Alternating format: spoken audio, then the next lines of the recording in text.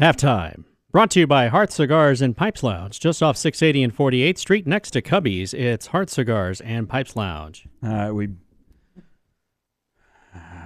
opened up quite a discussion here.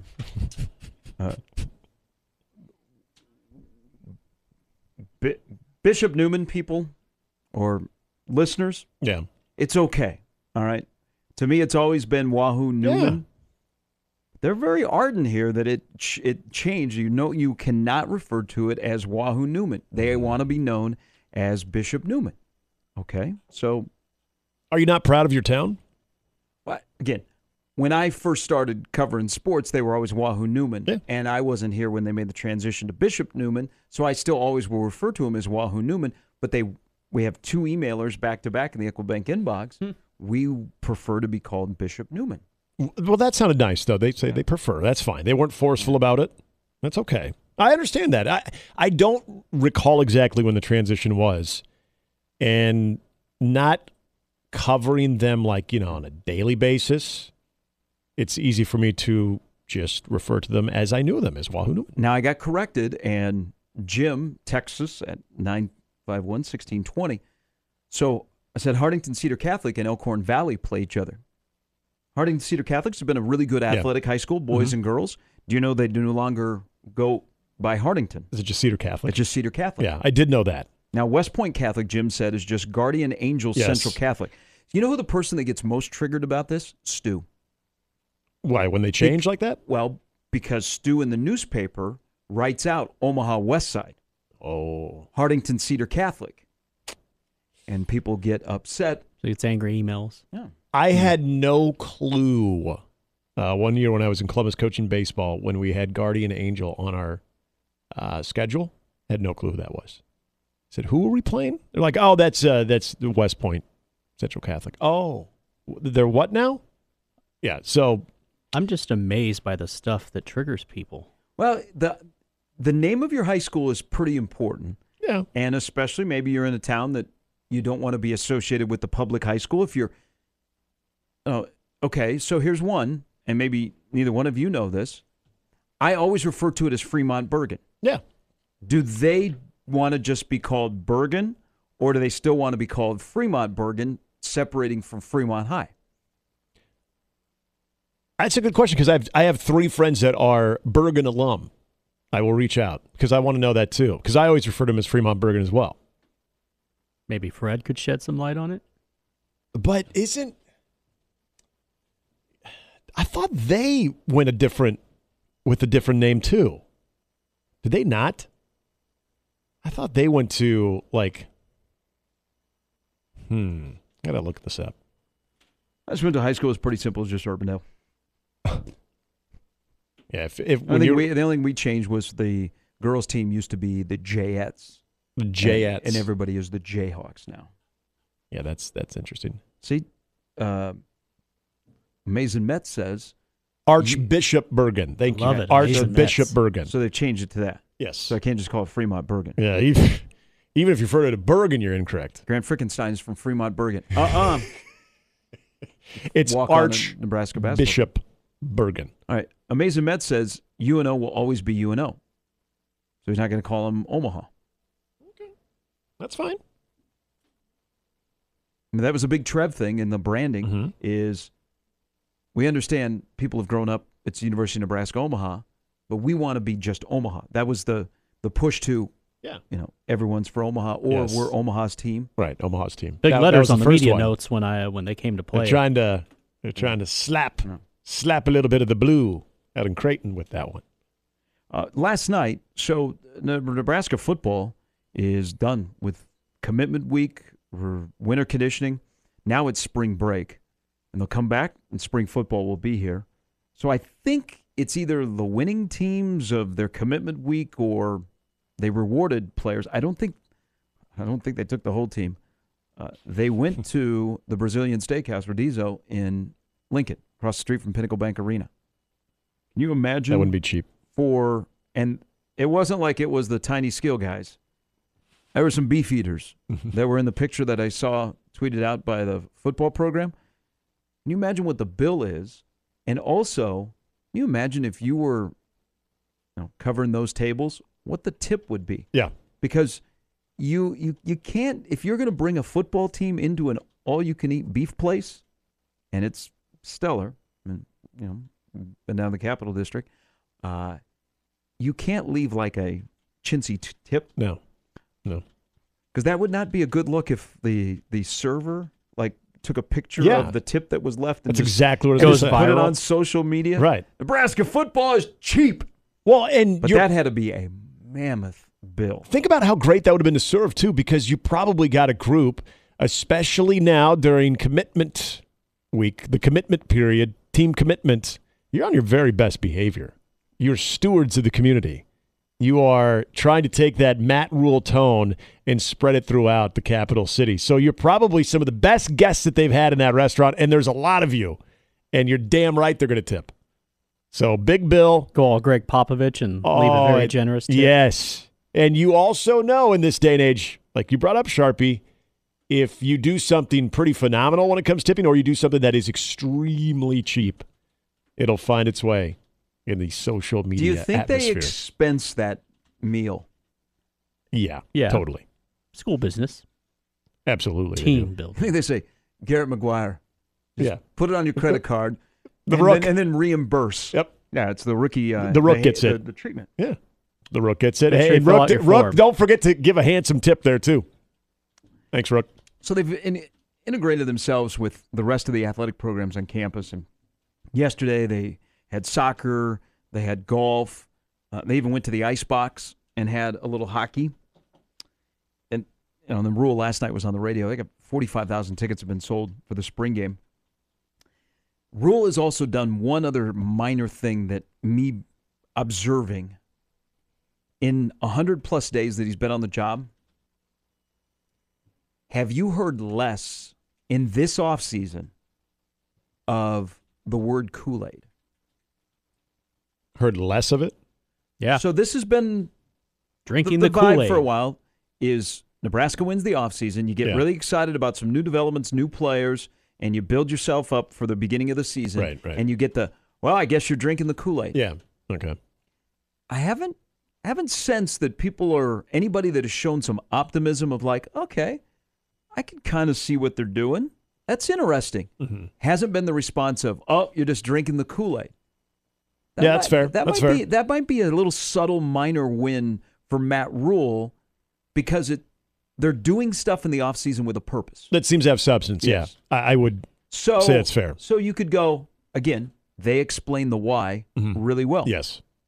So that's just I thought about that yesterday and just all of the activity they have on social media here in the offseason. And I haven't heard the word, you're drinking the Kool-Aid. Right. If you show some optimism. And it probably has a lot to do with Rule, and it looks like there's a plan. And also probably, I think people have taken to Rule quicker. And he hasn't had any hiccups. If you were enamored with Scott Frost and you got all excited when he first got here, remember, he also a couple guys lifting weights. We had that issue. And that was, we had Rebno. that was the first month of the tenure. We had We haven't Rebno. had anything like that. And there's going to be adversity down the road. So the other thing I took away from yesterday is they go and they're at the practice facility for basketball. And you see Heinrich Harburg doing the slam dunk. Now, I think a little bit of that was a troll because Harburg is a really good athlete. He was when he was at Kearney Catholic. Fastest kid on the team. If he's the fastest kid on the team,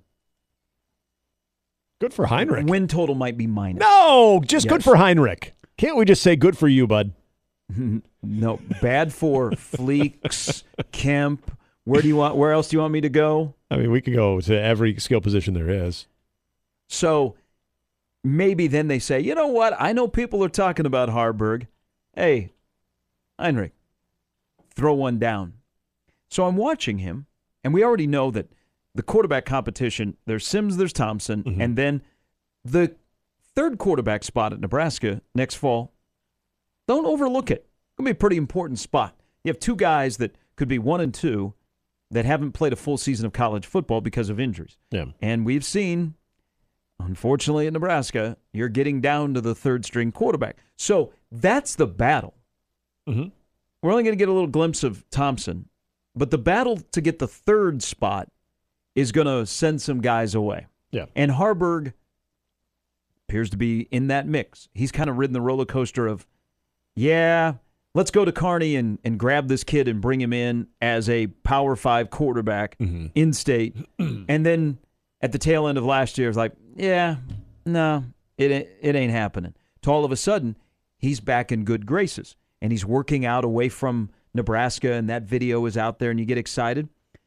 If Heinrich Haarberg is not the number 3 quarterback, and you look at his size and his athleticism, because he's definitely 6'5", maybe 190. If he does not grab the number 3 quarterback spot, and you're following Matt Rule roster construction, would anybody be surprised if Heinrich Haarberg is, instead of throwing footballs, catching footballs? I can't see a split end, but I could see at 210, 215, maybe 220.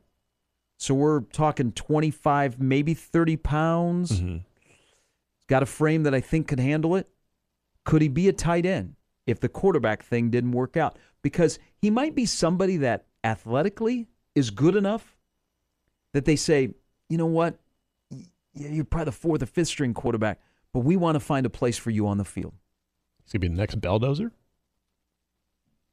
It's been done in the past. Kerry Meyer did it at Kansas when he lost to Todd Reesing. The good, he was a damn good receiver, too. Good KU heyday, Kerry Meyer. If your whole premise has been, we want to get the best athletes on the field, and we're going to find the best position for them. If you think a guy who is maybe one of your better athletes, good size, but isn't good enough to play his regular position, and you don't want to say, hey, gots to go, do you find another spot for him? I think that would be a deep conversation. Yeah. It would have taken some convincing because you'd have to have a plan of what we're going to do to your body and what this could do to your future. And what does Heinrich ultimately want to do when it comes to college football? He is extremely athletic, and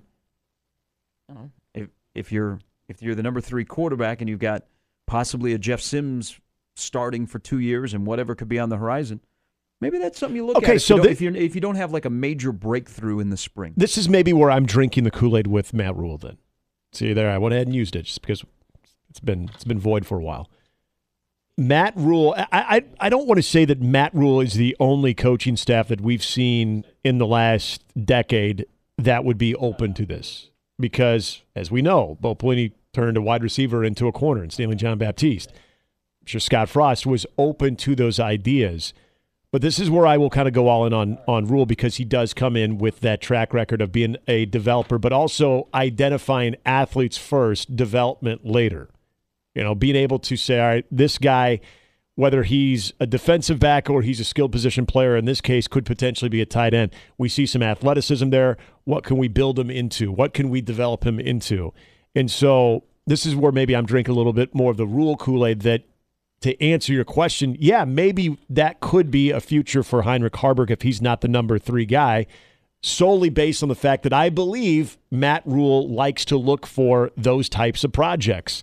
And Heinrich Haarberg is still young enough with enough eligibility to, if he's committed to doing such a thing, and that's a big if, that there would still be time to develop and to see sort of the fruits of that labor. So, I could buy into that simply because I believe Matt Rule prides himself on being able to cross-train, being able to find guys that if there's a logjam in one place, but there's the need to have them on the field, me and our staff can develop this guy, and he can be a major asset in a different position. Now, again, maybe he wants to play quarterback in college, but if you're not the number 3 quarterback at Nebraska this upcoming year, and you're in that group of young quarterbacks like a Purdy, a Smothers, and a Haarberg, or a Torres, maybe that's what you don't want to hear, and you're like, I want to be a quarterback. I'm out. And no one would ever fault look for somewhere else. Yeah. But I think that would be an option I would approach if he doesn't win your number 3 job as a quarterback, and I like his athleticism. I think there's something there. If he wants to go to the NFL, maybe the best route is going to be as tight end. Well, the best route probably would be, let's see what he can do in the spring. Yeah. His first spring here, because he was an early enrollee, I liked him. and then he just has been nowhere near the field. And he's an interesting quarterback because you talk to one person, they'll be like, I could see something. The guy got a big boy arm. He's got a big brain. And then you talk to somebody else, and they'll be like, no, you got to see him in practice. He struggles with pre-snap stuff and making quick. He's not the quick blinker. Mm-hmm. I don't know. Guy's got some athleticism. He got some ups. He was a good athlete at Kearney Catholic. I still don't think he's the fastest guy on the team. Again, if that's the case, I'm going maybe -2. -2. It's good on Heinrich. Right. Coming up top of the hour, Dave Starman will join us. Omaha, North Dakota hockey. Dave's got a beat on all of college hockey. Can Omaha, hosting for the first time at Baxter Arena, get to St. Paul? That hasn't happened. That's crazy. That is wild to think. Now they've gone to the NCAA tournament without making it. Will not happen this year. But both teams playing this weekend have to win to keep their hopes alive because they are not. I mean, that's crazy for North Dakota that they are opening the playoffs and they are not already in. But they're 22nd in pairwise? Yeah, they're not even. Yeah, Omaha's 18. Not even the top 20 in the pairwise. All right, Dave and Matt Verzal join us in the next hour of Mornings with Sharp and Hanley on 1620 The Zone.